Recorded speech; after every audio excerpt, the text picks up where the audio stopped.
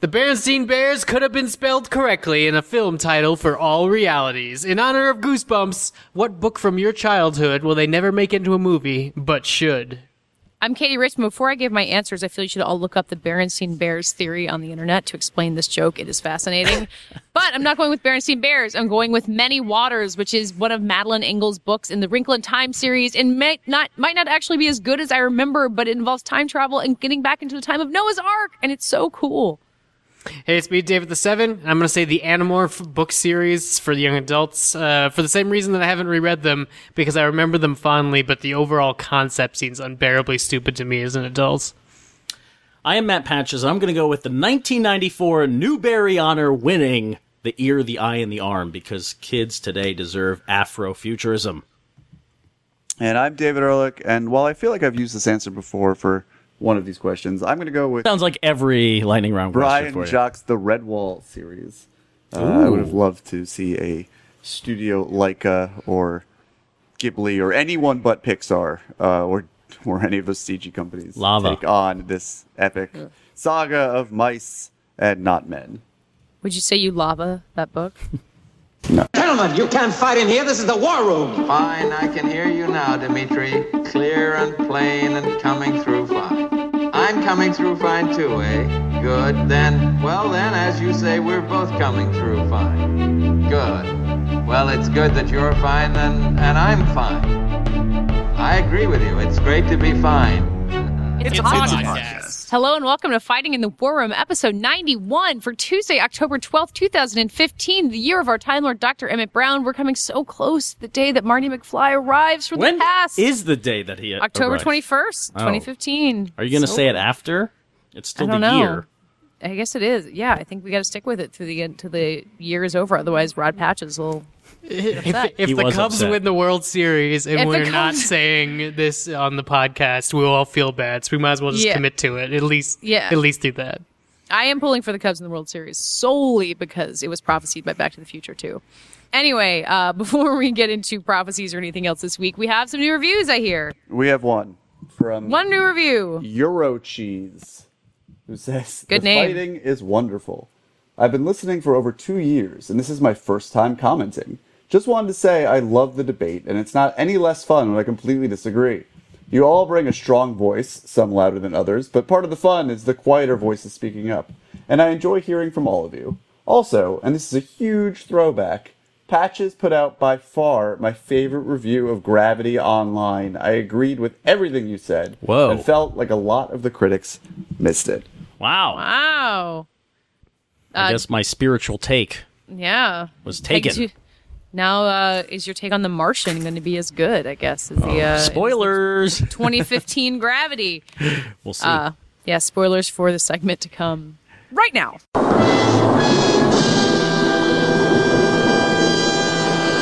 All right, this weekend. What came out last weekend? The Walk. That bombed. That did not do well. Pan. The Pan. Panned by critics. I thought Pan did well, no? No, Pan did not do well. No, Pan did not as bad as The Walk. The Walk seems to be overshadowing Pan's bomb. I feel Pan like Pan did worse than The Walk. I think Pan did worse. The Walk did worse, actually. I think it did worse just overall in culture than The Walk. Pan's not that bad. Say it once, say it again. No, The Walk Pan's pretty bad.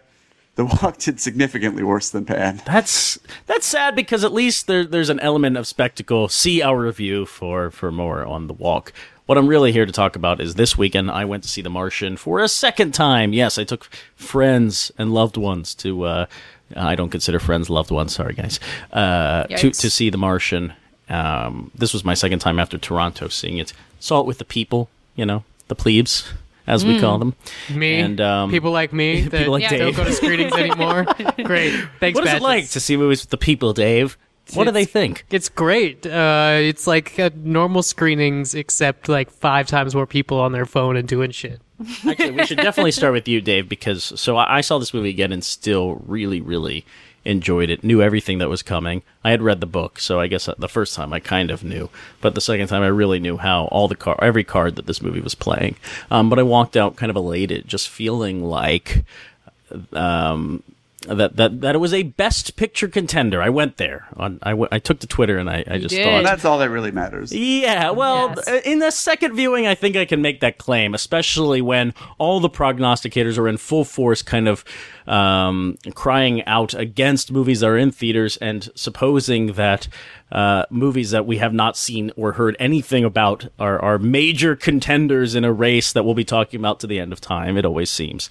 But here was a movie that I really thought encapsulated a lot of what we were talking about in 2015. And I think in a previous episode of this podcast, we talked about what Best Picture winners stand the test of time. What do Best Picture winners, I think last Oscar season we discussed what Best Pictures are. They're not necessarily our favorite films of the year, but for me, they're movies that I want to cement this movie into time as a kind of mirror image of whatever this year has been. And for me, The Martian is very much a 2015 movie. Now, I made this comment on Twitter, and who comes out of the woodwork immediately? Well, David does, because David is on Twitter all the time, ready to pounce. He's ready to pounce. Just like a shark under the surface. Yes, I just knew you were coming for this comment. I put things on Twitter just for David, as many people know. Yeah, exactly. So that's what I want to talk about in this tidbit, and I want to start with Dave, who I don't think got to voice his opinion on our Martian review about what he thinks about this movie, seeing it with the plebes. And Dave, if you think that my comment here about it being a very 2015 movie, and I guess I should found this in some context, I think The Martian is a 2015 movie because it is about discovery, it's about ambition, it's about science being a popular topic, something that people have hope in. The Elon Musks of the world are renewing science in a way, and we dream of Mars. You know, NASA saved its Mars water on Mars news just for this movie. Now, they gain a lot from its success, I think, but they're working in tandem. We're creating popular culture to fuel science in a way, which is really cool if you're into science. And this is also a movie about the world coming together and doing some good. The potential for forces at constant war to come together. Am I off base here? Is The Martian just fluff? Is it entertainment, or does it reflect something about 2015 that makes it a Best Picture contender? I would love for it to reflect something about 2015 if that is like we are able to, as a nation, focus on something as possible or as positive as space travel and space exploration again. Like, the most fun this time I'm going to have remembering about this year is like talking about like Pluto and stuff and figuring out there's water on Mars. I'm not going to want to remember it's the year that we all, realized like school shootings and gun violence were happening. And I don't know how Hollywood's going to want to reflect on the year come January. I mean, outside of the fact that they all have made a ton of money for the most part. They're going to re-release Elephant. Universal made a lot of money, and then everybody else, Well, everyone else is sort of they're making slightly above their most. Anyway, different conversation completely.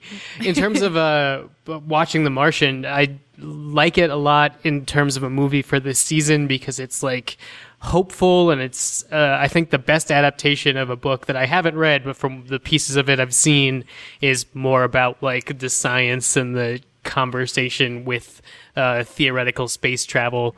It makes sort of an Apollo 13 narrative out of it, which adds tension to, learning about being excited about people on Mars. We have to do with like this castaway thing, but considering the book is like a whole bunch of lists of facts and chemicals, I feel like this is a compelling way to do it. I don't know how it would actually win Best Picture, though. I just feel like there are other things about cinema in general that can add even to a movie that isn't necessarily narratively of this moment that should be recognized. And it's hard for me to see a political swing in like Hollywood Oscar giving towards The Martian later in the year, but maybe I'm wrong. I hope it's a movie of the time in the sense that I hope we turn like a national corner and believing in the sciences again and maybe pushing into space. I think that would be cool. But I'm like a kid who grew up and went to space camp and then grew up more and was like, oh man. Wait, you actually went to space camp. I think we've talked about this, but yeah, we have, but Yeah. it needs to be talked still about again. cool. Still Yeah. cool. Yeah, I went to space camp, and then for a while I thought I was going to be an astronaut or a physicist. Did you learn to plant potatoes with your own shit in space camp? Yes or no? No, but I think I well, that learned sucks. something similar like to that in like 8th grade science.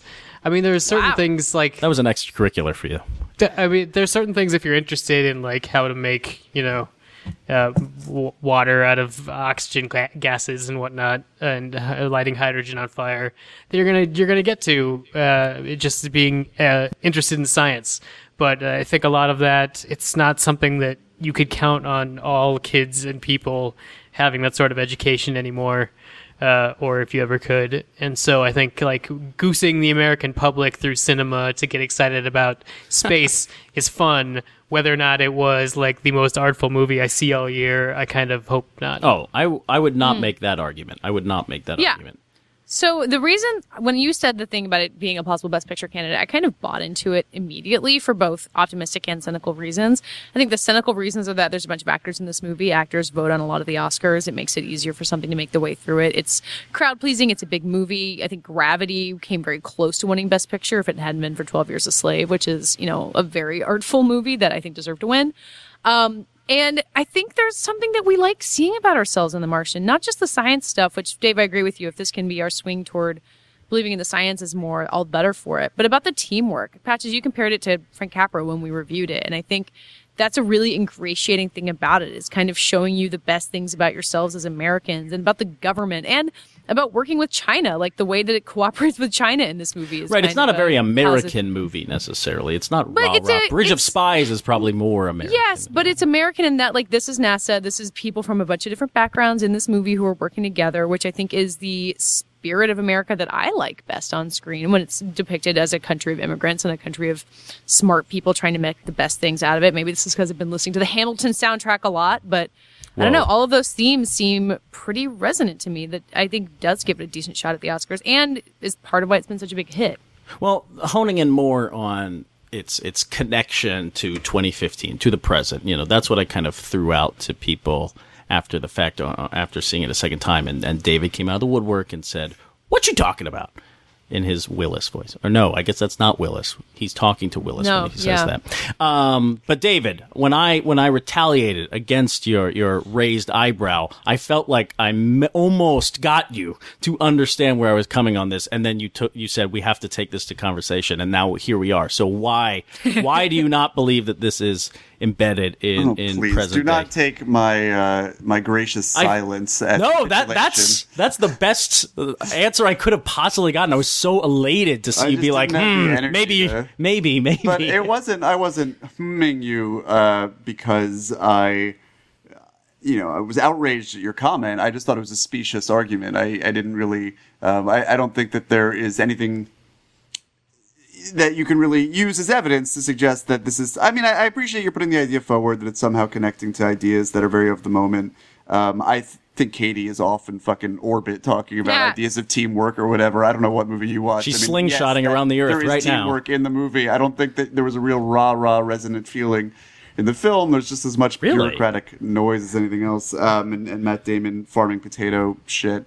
But the Potatoes in shit. Yeah, whatever, shit potatoes. shit potatoes. It sounds a lot like a review I was listening to recently. But I mean, I think if you want to look at the reasons why it's done so well, it's probably a confluence of factors. I think that maybe this was a good time to release a broadly optimistic blockbuster that was very straight and to the point. I think that the simplicity of the story is probably a big appeal. The posters tell you in just a few words the thrust of the story: bring him home. Bring him home. Like that's like someone's like, oh, okay. Like, But is that a negative? I mean, being with simple and being universal in that way, to be so blunt, like here is the mission. No, That's it's how not you a- get rah-rah. it's That's how not you a- get team up. It's not a negative. I just don't think that is necessarily connected to the moment, other than people wanting maybe to step away from how grim our reality is. But you're talking about the space race. You're talking about going to Mars. I see a movie like I appreciate that this movie is more grounded in sciencing the shit out of things and appeals to less of a pseudoscientific and more of an actual scientific mind. But as far as tapping into that sense of discovery of the universe at our fingertips, and I alluded to this in our review episode, regardless of their merits as films, I think that something like Interstellar really caters to that sense of adventure and pioneering more. And if one movie of the two was really to tap into that sense, then Interstellar would be it. I do think that they played it very well with the whole business about finding water on Mars, but whether or not that actually translated into people going to the theater, who knows? It's funny. This past weekend was the New York Comic Con, and I sat on a panel for Rotten Tomatoes, where I didn't expect to do this, but I became the defender of Christopher Nolan movies, which a lot of New York Comic Coners, they hate Christopher Nolan movies. Was not expecting really? that. Yes. Wow. Yeah, they came to the microphone and were like, Inception sucks. Interstellar sucks. I love Interstellar. I watched it again the other night. It's a mesmerizing movie. I think it's very emotional. It's about people. It's about time passing. I don't think it's really about exploration necessarily, which I know that's a component of the film, and why I think The Martian, I like Interstellar more than The Martian, just as the exhilaration of watching both of those films. I'm much more invested in Interstellar, but I love The Martian, and I think The Martian is just tethered to today in a very profound way. I think you're incorrect, David. I think this is about the times that we're in. It is rah-rah. It is bringing people together around the issues that are I'm not saying you're wrong. We're being I'm saying confronted that I need a more compelling argument Sure. to care that you're right. But I don't know. I don't know how more compelling it can we'll get. see. If We'll see how it goes. I think as far as the Oscars, it's been bandied about as sort of the populist pick for a nomination, which whatever, who cares? But as far as a win go, if we're really talking about it in those terms, I don't think that it has I'm more any concerned with chance. its cultural legacy than anything. And Yeah, I think at this point, when we are trying to figure out if NASA has a future, if exploration has a future, if science education has a future, as it's being warred against by people, who want all sides, all opinions, creation versus evolution, that sort of thing. This is a war that's taking place in high schools and middle schools and elementary schools, and this is the Martian puts its foot down and says So you science think is very that important. buying a ticket to Martian is like casting your vote in this Favor of cultural science. war? I do, and I think The Martian is a movie. I thought about it the second time. I'm like, I can't wait. I would show a kid this movie and be like, this is what science can do for you. And I think that's what the last scene of The Martian is all about. Like, this isn't about me surviving on Mars. It's about me problem solving and using my brain. And that's a really important lesson for people. That's fair enough. It's sad that we live in a world where people that this is a extra conflict. emphasis, I refuse to. Maybe that's it. Without it being brought to my attention, I really refuse to consider that. But that's why you don't think it's relevant, because you're living in a utopia where You you're haven't not been listening to Ben you're Carson staring this. enough, clearly. Yeah. Oh God. I just I don't think that makes it a good movie, but I think that fair. yes, it may instill some positive values. Fine. To wrap up this segment, I will be profoundly sad. I will just be devastated if people do not, if mankind does not get to Mars in my lifetime. I don't know if anyone else feels that way, but I've been thinking about it more and more. NASA, stop tweeting about going to Mars. Go to Mars. I'm upset until you do.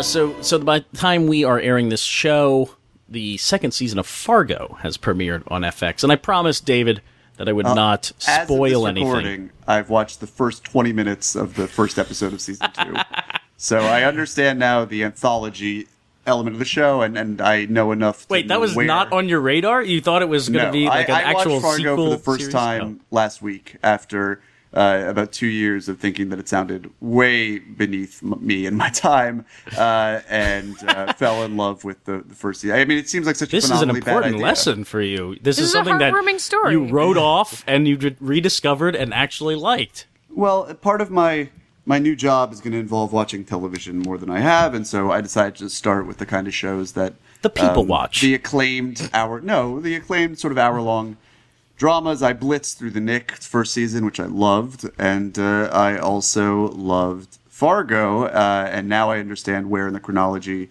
the second season takes place. They make it pretty clear early on. So much in this second discuss. in this mini segment, I really just wanted to bring up the fact that Fargo is coming back. It's an acclaimed show. People do seem to love it. And David, I'm interested why. I know that you've had a very strong reaction to it. Katie hasn't seen it. Dave, you have, so you need to chime in. I don't know how you feel about Fargo, so you definitely have to chime in. But please tell me why you like it, because you know what? I don't.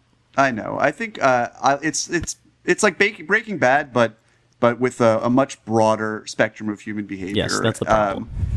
No, I love it. I think it's much better than Breaking Bad. I think the characters are far more interesting and nuanced, and I think that it's a fascinating story of at least the first season, which is all I can really speak to, is a fascinating morality tale. I mean, Billy Bob Thornton is literally, he's essentially literally playing the devil in his battle for what's his face from The Hobbit, Martin. Help me out Freeman. Yeah, who is brilliant in they all strike just the right tone for his soul, essentially, and in this sort of slippery slope towards hell for him. I thought it was so involving, so clever, so bold. The direction and the storytelling, the turns it takes, the chances and gambits that it makes. I thought it was so fascinating, and I love from the 20 minutes of the second season that I've seen how they slotted into this broader storybook. I think they have found a way to maintain interest in the anthology-like format in a way that the massively inferior True Detective completely failed to do. So I'm totally on board.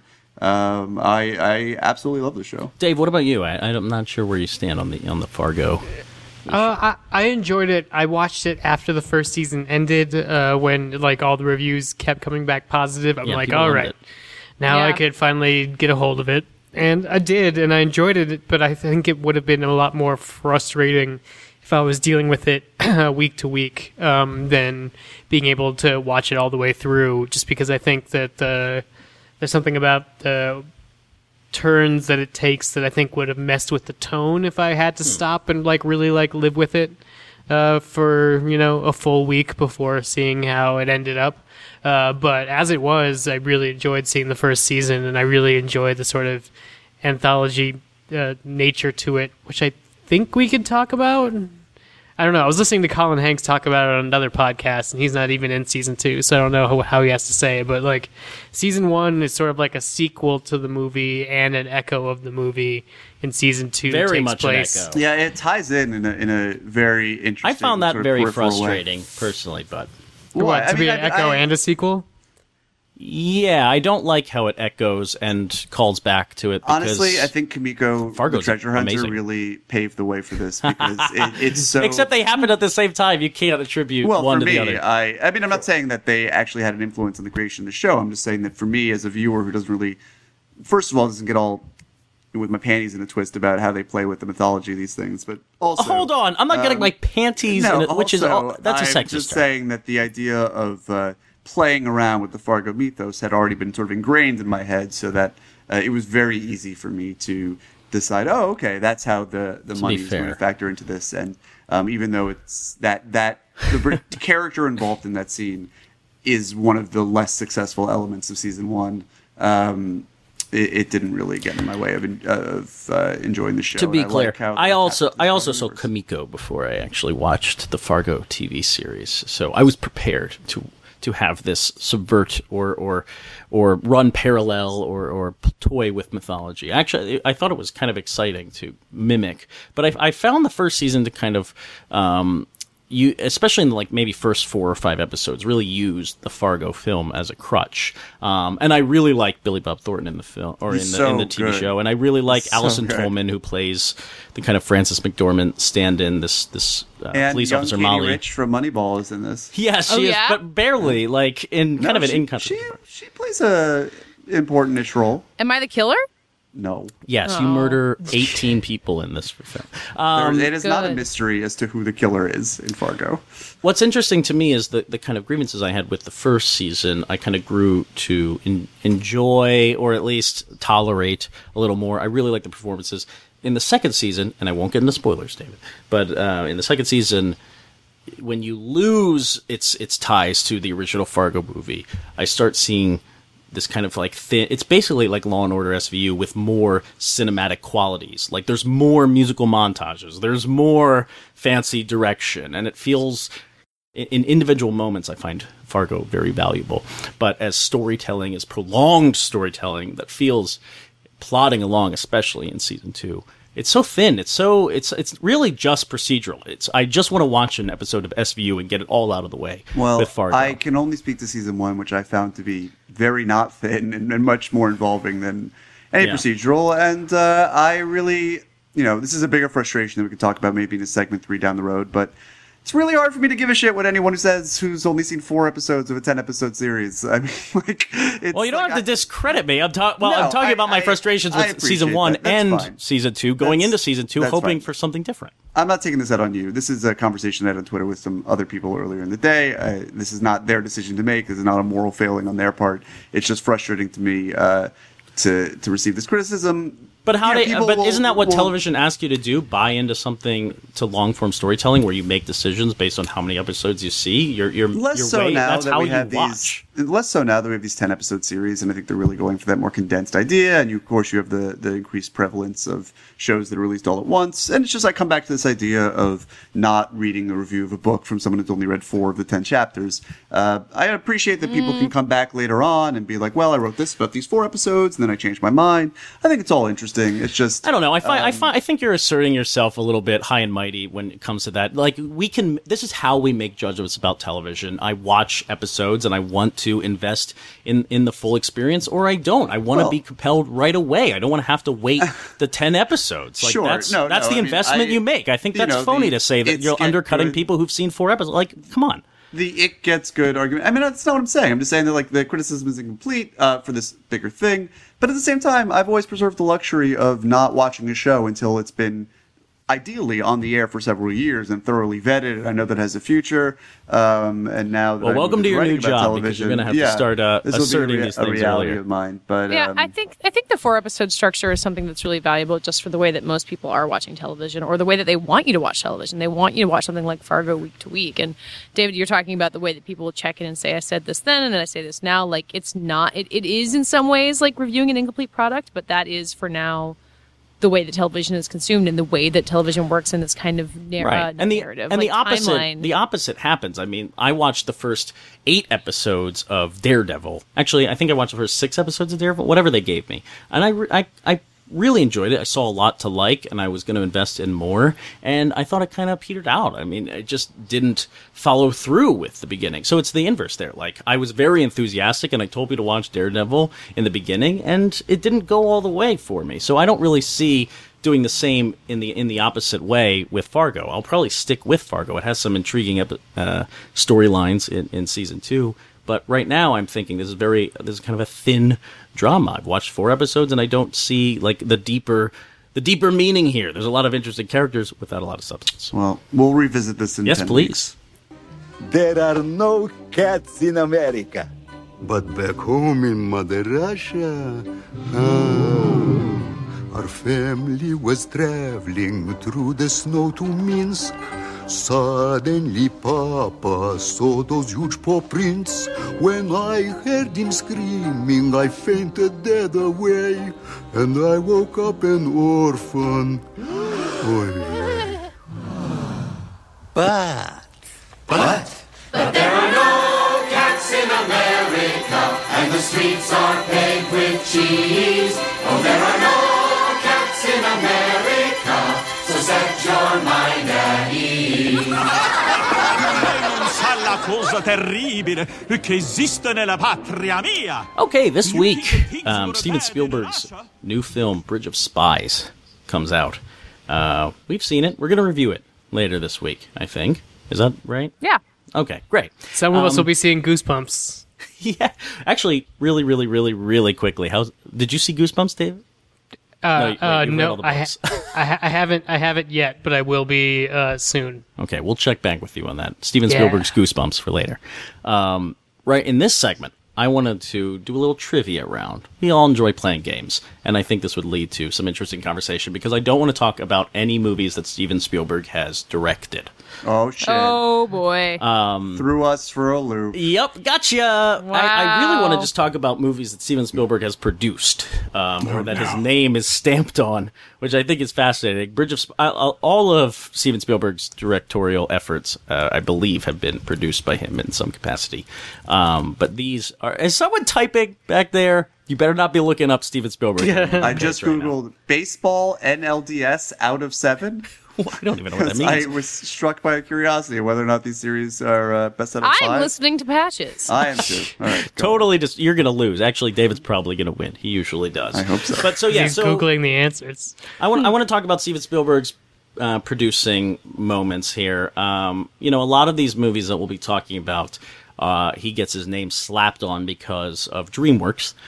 If they make them, Spielberg usually has approved that, and it gets funneled through the green lighting process, the production process. But then again, Steven Spielberg seems to take a lot of control over that.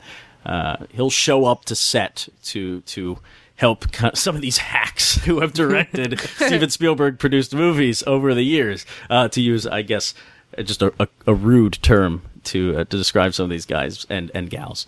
But let's do this. I think I have come up with enough questions for all three of you. At first, I was just going to go scream out the answers, but now I believe my thorough research has allowed you all to jump in here. So who's first, who's second, and who's third? Who wants to go first? I'll go first. Okay, Dave's going to be number 1. Who's number 2? I'll go number 2. All right. Love going number 2. Yeah, Katie's going to be number 3. You love going number 2. Okay. I have no idea how the difficulty levels are here. Someone might be slammed. Someone might have an easy ride to victory. We'll see how it goes. Some of these questions might not even make sense because I wrote them really, really late at night. But just remember, around already. Yes, just remember people are listening, so try not to your way through these questions. All right, but we'll also be chatting about these movies because they're fun. All right, in this first round, I'm going to start just naming people in this movie. Okay. And you have to chime in. Name. Okay, so it's a movie, and you're going to name the people in it. And I'm going to give you extra points if you can name it earlier than later. Okay. I haven't determined how many points yet, but we'll see how it goes. So, Dave, here we go. This is a Steven Spielberg-produced movie starring Halle Berry, Kyle MacLachlan, Elizabeth Taylor. Holy shit. What? Guesses? Oh. Rosie O'Donnell. Rick Moranis. The Flintstones. Yes. Yeah. And what was Elizabeth Taylor doing in the Flintstones? She was playing a mother and a wacky Rick mother. Moranis. The Rick Moranis movies, there's only so many. Right, and of course John Goodman. I'll give you 2 points for that one. All right, David, you listening? Mm-hmm. Here we go. This is your favorite movie, so here we go. Mm-hmm. William Sadler, Billy Bob Thornton of Fargo fame. Mm-hmm. You can guess at any time. That's what I thought. Okay, Ethan Embry is also in this movie. Oh my god. Anthony Mackie is in this movie. Any guesses? Produced by Steven Spielberg. Okay, Rosario Dawson is in this movie. Oh shit. So is Michelle Monaghan. Oh, okay, now I know what it is. Ethan, Billy Bob Thornton, and this classic Spielberg joint. Thornton, Embry, Dawson, Monaghan, Sadler. All right, you're running out of time here. Shia LaBeouf is also in this movie. Oh, Eagle Eye. Yes, yeah. You only get 1 point. Wait, you don't know your Michelle Monaghan classics? Clearly not. All right, Katie. Okay. Vernon Wells is in this movie. Of course. Kevin McCarthy is in this movie. What? Meg Ryan is in this movie. Oh, Jesus Christ. Any guesses? I don't know who Vernon Wells or Kevin McCarthy is, so I'm really... Martin Short is in this movie. God. No, I have no idea yet. And Dennis Quaid is in this movie. Oh, Dennis Quaid shit. and Martin Short. Oh, little sci-fi joint. Dennis Quaid. Oh, wait. Spielberg. Dennis Quaid. The 80s. Oh, I was thinking of Frequency. Oh, I don't know. You're I done. don't know. You're done. Yeah, I'm so done. What? This was kind of a Comedy Central staple for a long time, so some people might know this. Inner Space. The movie where Dennis Quaid goes inside Martin Short. I have definitely never seen I believe that's directed by Joe Dante. Fact check me, but I'm 99% certain. That sounds plausible. All right, in this round, tell Are me you which... keeping track of our scores? Yes, of course. David's in the lead. Hey. Okay, I didn't know if I should be keeping track of my own score. You can also keep track of your own score. And keep track of your score at home because, I don't know, you can tell us on Twitter how many points you got. I'll be interested. Is there an animation round? Because I'd like for that to be now. Oh, I can't tell you that. I can't tell you that. You don't get to make the rules, Dave. Oh, Dave, damn. you just have to tell me which movie made more money. Okay? What made more money? The Goonies or Gremlins? Gremlins. Ooh. I believe you're correct. Yeah. Gremlins made $148 million. Wow. That's a How lot much of did money. Goonies make? And the Goonies made $61 million. Wow. That is, which is kind of not that great, I guess. If Gremlins can make $148 million, who knows? All right, David, what made more money, Mask of Zorro or Legend of Zorro? Sequels. The first one was The Mask, right? Yes, Mask of Zorro. That made more money. That's correct. $94 million. Mask of Zorro. Antonio Versus what? Banderas. $46 million for Legend Wow, of big Zorro. drop off. Why haven't they made another Zorro movie? Because actually, second one made $46 half as million. Mask of Zorro was the big one that was Orsi and Kurtzman's big moment. And look where that And got look us. where it got them. It got them more Spielberg produced movies. Keep that in mind. All right, Katie. Okay, yeah. What made more money? Men in Black OG or Men in Black 2? They made a third one. Don't forget that. I'm aware they made a third one. I'm going to say Men in Black 2. Wrong. Men in Whoa, Black really? made $250 million, and Men in Black 2 only made $190 million, but they decided, you know what, keep going with those Men in Black movies. We love them. But it you know took what? them, Take a like, decade. It took them like 12 years to make another Take one. 10 more years. Go off and do whatever you want. I saw all of the Men in Black movies in theaters. Katie has 0 points. That's why. Yeah, I really because do. you saw all the Men in Black movies in theaters, I you know. have 0 points. My memory's been erased by that thing. All right, here's some kooky things. Some kooky things to know about Spielberg. What, Dave, here's your question. What Martin Scorsese movie does Spielberg get a producing credit on? As far as I could tell from my very late night research, he only has a Scorsese-directed picture, only has one Spielberg producing Only credit one Scorsese. Martin Scorsese movie? Spielberg. Oh. Would have not been in the past It was 2 not Hugo. decades. It's got to be like a 80s, early 90s. Yeah, you're on the right track.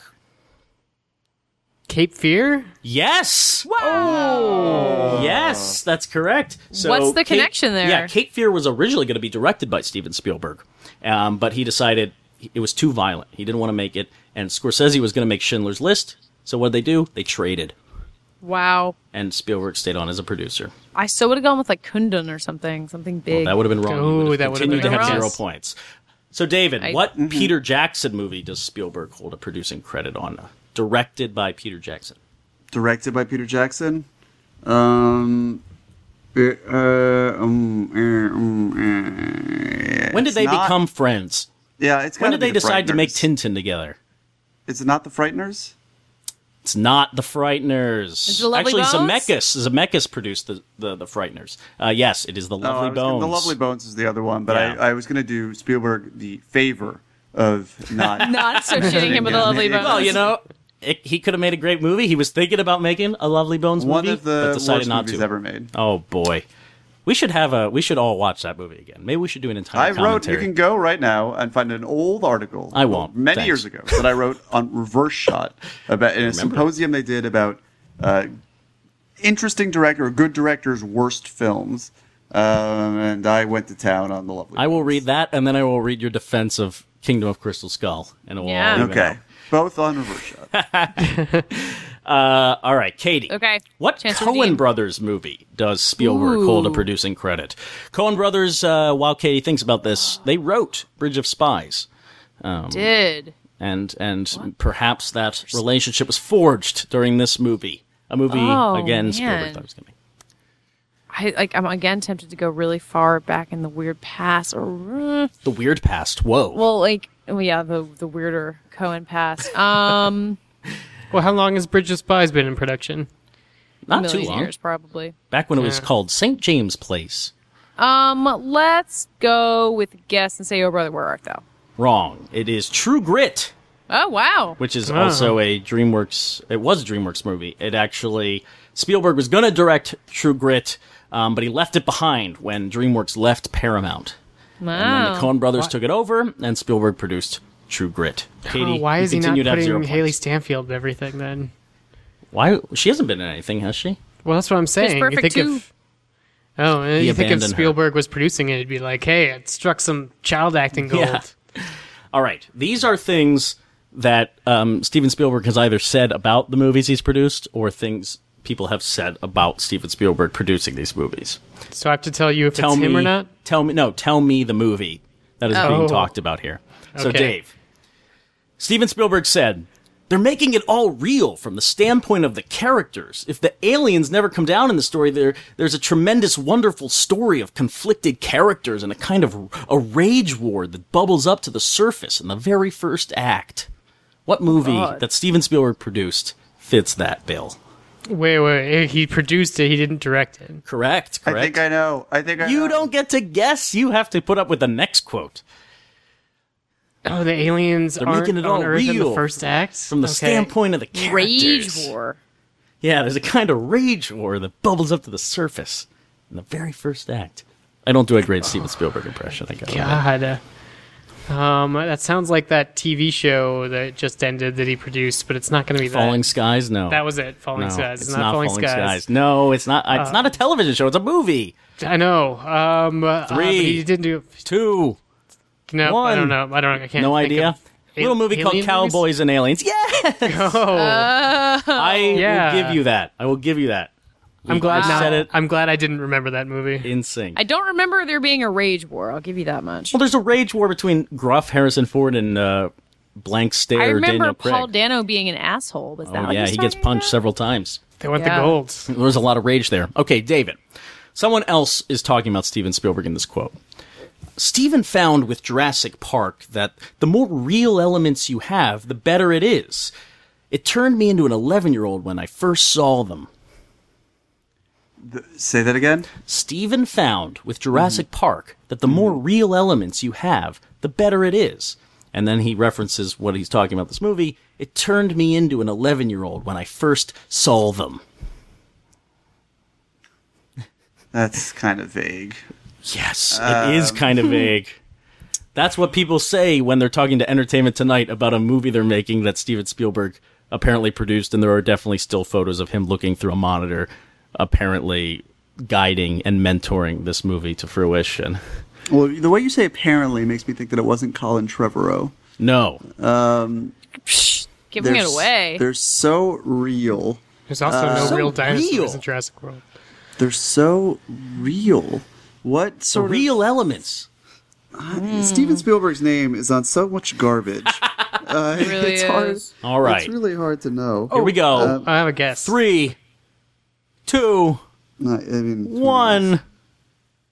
Real Wait, steel. wait. Real Wait, steel. wait.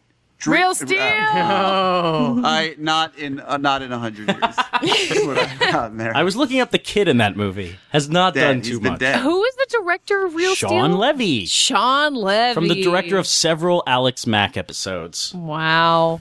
Yeah, and that was Hugh Jackman talking about Steven Spielberg, like loving.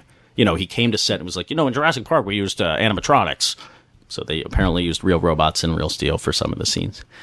All right, Katie, All right, let's go on the board. this is someone talking about Steven Spielberg. Steven Spielberg sat next to me in a big 100-person theater at Sony. There were 98 empty seats, and the lights came up after we just watched my cut of Redacted. He turned to me and said, "It's awesome." God. What movie is? should never work again. Oh my God. What Oh, God. movie? What Wait. movie are we talking about here? Is it could it be Zack Snyder? Overuser of the word Well, awesome. what Spielberg movie is? Oh God, it's Come on. Sony. Don't let that throw you Spielberg- off. Okay. Sony is the theater here. That's like all I have to go on because it could be literally anybody. Sat next to me in a big 100-person theater, 98 Said it's empty awesome. seats. First of all, It's where awesome. are we as a culture where an 100-person theater is big? It seems question. big. It seems big when you're the only two people there, and when you're giving quotes to hacky TV media outlets. Let's say that one's Colin Trevorrow. With Jurassic World, is your guess Sure. here? Incorrect. It is Transformers: Revenge of the Fallen, Ah! produced by Steven Spielberg. Sit in the corner, Steven Spielberg. That movie is awful. That is something not Michael- awesome. That is something Michael Bay would say. It is.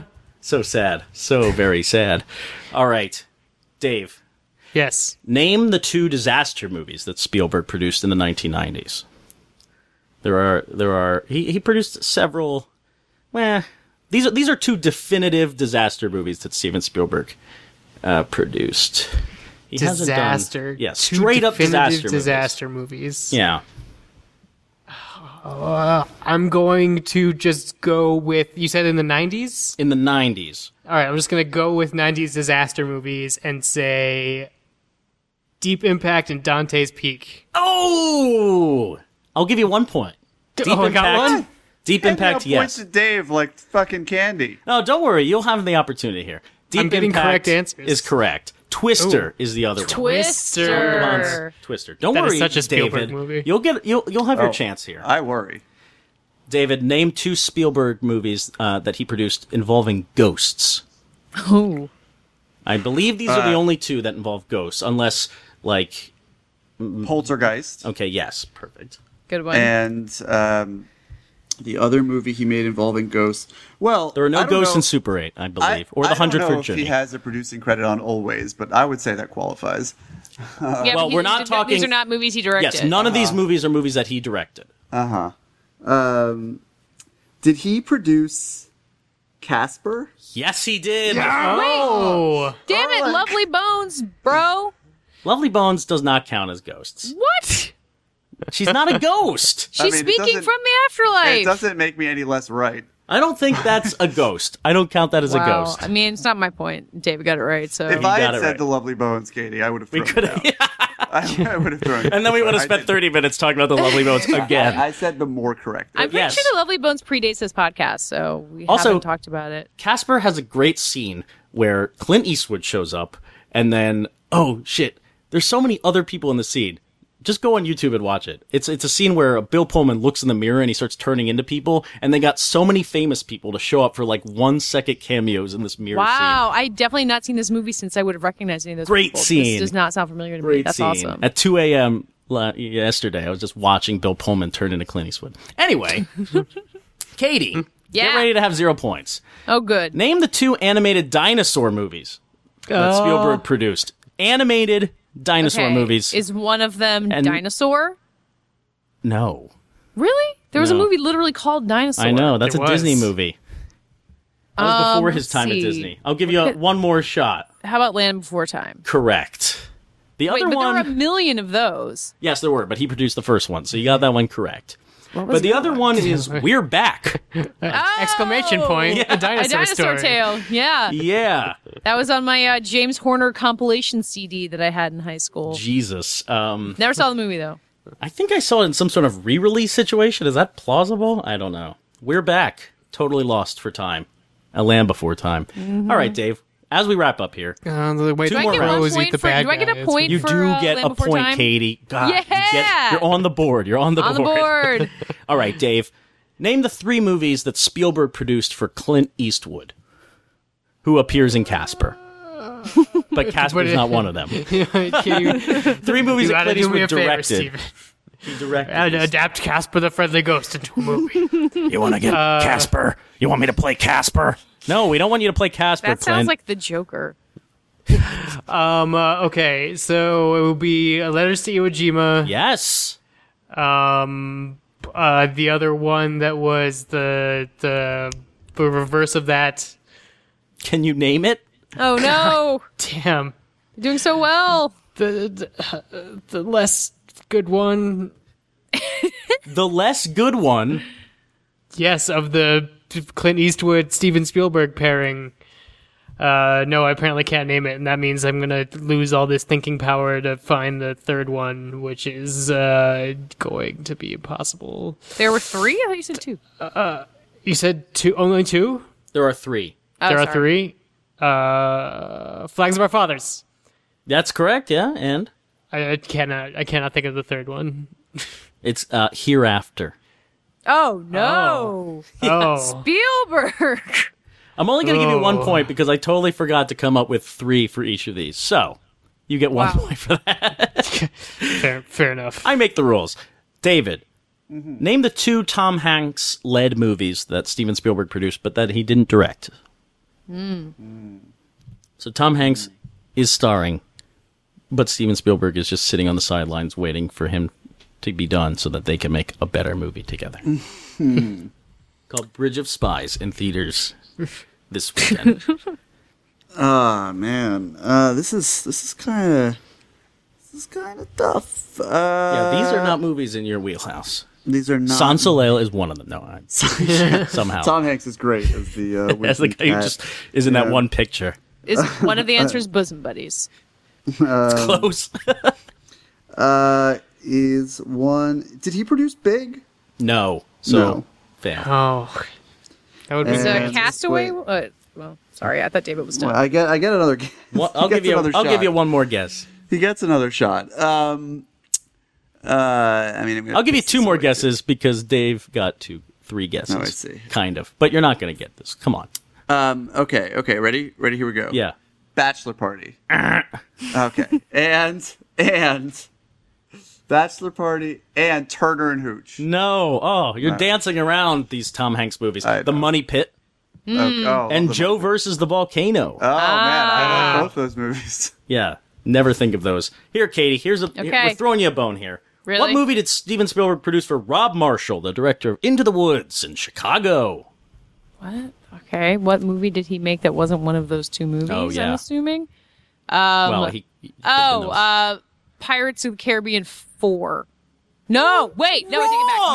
back. 9. I take it back. No, wrong Shit. again. What other movies is Rob Marshall Memoirs of a directed? Geisha. Oh shit! Another Never- movie that Spielberg really, really wanted to make. In 100 years, I would not have remembered Memoirs of a Geisha existed. Which is really sad because, I mean, it's like classic book, movie that Spielberg talked about making for eons. It should have been fantastic. And then Rob Marshall made it. All right, this is the final round. This is the hard round, I would say. Coco, great. Look, none of these were supposed to be easy. It was Not supposed to animation open up round. conversation. Wonderful You're conversation. asking me to remember Rob Marshall's career. That's a bridge too far. I watched both American Tail movies, not for nothing. All right, Dave. So the first movie that Steven Spielberg produced was actually Robert Zemeckis' directorial debut. It's kind of about the Beatles. Do you know what it's called? Oh, what, the Monkeys? What the fuck? No, That is a that wouldn't be television Robert. show that is not about the Beatles. That wouldn't be Robert Zemeckis' first thing. No, I take that back. It is from 1978. It's a comedy. No, I don't know it. And it's called I Want to Hold Your Hand. I knew that one. was- Wasn't Bob Gale involved in that Yes, one as it was well? co-written by Bob Gale, and it's about Beatlemania. It's crazy. Well, did No not points know he for produced you. that. Learning All right, things David. every day. I believe, I tried to do the research here, that this is the first documentary that Steven Spielberg produced. What is it? I'll give you the year. 1991. Was this to me? Yeah, this is to you. That Spielberg produced a documentary in 1991? Yeah. Probably some IMAX shit or something. You know about what? The For- moon. I'll even tell you, Errol Morris directed it. Oh. That just makes me feel like more of an idiot for not knowing the answer ultimately. Well, it's not the Thin That's Blue what I'm Line. rubbing it in here. Yeah. Yeah, it's Errol not the Morris Thin- has made a lot of movies. No, it's not. Is it? It's not Vernon, Florida. It's certainly not Gates of Heaven. It's the 70s. Errol Morris. No, early. It's not. Errol Morris has made more films than you think he has. Yeah, a lot Yeah. of them are not super memorable. Do you want to know the answer? Wait, no. You're thinking. Steven Spielberg, what is he? He loves science. Maybe that's a thing. Yeah. Documentary about dinosaurs. All right, you're done. No, you're no, done. I can see this movie in my head. Fine, what is it? It is A Brief History of Time. I have the Based fucking on Stephen Blu-ray Hawking's right behind me. Wow. You son of a Music bitch. by Philip Glass. You son of a bitch. Damn you, Spielberg. I'm so sorry. All right, Katie. Okay. This is the first foreign language film that Steven Spielberg produced, to my knowledge. Oh, Lordy. Do I'll I get give you a the year year. too? Yeah, I'll give you the year. 1990. that helps a lot. 1990. Little Katie Rich loved foreign language films. And let's be honest, Steven Spielberg, Mr. Hollywood, not producing a whole lot of foreign but- films. I think it's important to note who Spielberg's close BFFs are at this time. Oh, God. Think about I'm sure Coppola made some kind of movie in Italian that I'm not thinking of. what people from around the globe who are holding hands at this time. What? You know what? I'll even give you the director. David's gonna yelp here. It's Akira Kurosawa. Oh. Do you know the film? I did not think it was going to be a Kurosawa film. Then you are doomed. Yeah. I can name a Kurosawa film that it's not, just so I sound Yeah, slightly... do it. Fine. Wait, did he make Throne of Blood? Yes. Okay. Throne of Blood. No, it is not Throne of Blood. David, do you know? What was the question? Foreign language film produced by Steven Spielberg, 1990. 1990? It Yes. was Rhapsody in August. Wrong. No. 1990? Dreams. Yes, Dreams. Yeah, Also Dreams. produced by George Lucas. Yeah. They worked with Kurosawa a lot in the later years of his career when they saved him after his suicide by helping finance Kagebusha. I knew I could count on you for multiple facts. Yeah. There you go. Who You all won? learned something. I don't know. I need to calculate the score. But I don't think I won. I don't think you won either. Here are other movies that Steven Spielberg produced. The Twilight Zone. I guess he directed a segment of that. Young Sherlock Holmes, first CG shot of a man coming out of stained glass. That's impressive. Harry and the Hendersons, probably forgot that one. 3 O'Clock High, I believe that's on Netflix. You can watch it. Balto, classic. An American Tale, as Dave mentioned earlier. Sorry, it didn't come up, Dave. Lots of Super 8. Couldn't find a way for J.J. Abrams to get in this conversation. So sorry. And The 100-Foot Journey, of course. Oh, yeah. I remember him and Oprah doing, modern releasing featurettes talking about it. classic. Okay, who won? Let's see. Dave got 2, 3, 4, 5, 6, 7. Dave, you got 7 points. Wow. That is a mighty number. A mighty number indeed. Dave got 1, 2, 3, 4 points. Sorry, a rare David. loss for Ehrlich. Yeah, and Katie, I don't think I got 1 point. You did get 1 point. Dave is the winner. Yeah. With 7 points. That Cape Wow. Fear. You got that one. Yeah. The moral is watch both American Tales. Well, congratulations, everyone who played Steven Spielberg Produces Movies trivia, and Steven Spielberg perhaps don't produce as many movies in the future.